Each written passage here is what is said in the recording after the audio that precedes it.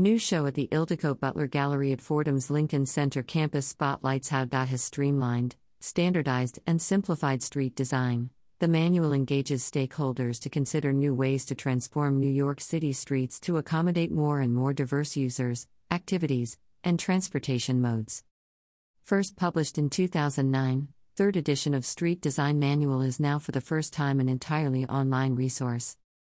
New York City Department of Transportation (DOT) and Fordham University today celebrated the opening of an exhibition showcasing the NYC Street Design Manual (SDM), the agency's definitive guide that shapes how New York City's streets and plazas are built and used.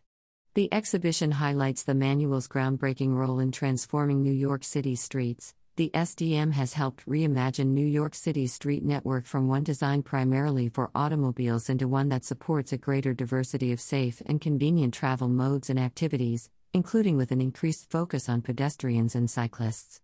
First published in 2009, the third edition of the SDM is for the first time available entirely online, NYCStreetDesign.info. This exceptional exhibition spotlights the evolution of our street design manual while engaging the public in open dialogue around the reimagining of our public spaces, said DOT Commissioner Idanis Rodriguez. I am grateful for the hard work of DOT's urban design and creative services teams, and our partners at Fordham University, who've been instrumental in the planning and execution of this engaging and informative show. Street design impacts us all, and I hope people are inspired to explore how urban planning can reshape cities to better meet their needs. NYC Street Design Manual Exhibition. Location: Ildiko Butler Gallery at Fordham University. 113 West 60th Street and Columbus Avenue, New York, New York. Admission/hours. Free/open to the public every day from 9 a.m. to 9 p.m., except during university holidays. Dates: now through February 2, 2023. About the Street Design Manual. After more than a decade and successive editions since its first publication, the Street Design Manual is now New York City's definitive resource on street design policies, principles, processes, and best practices, providing clarity and guidance to all agencies, organizations, and community stakeholders involved in designing New York City's streets and public plazas.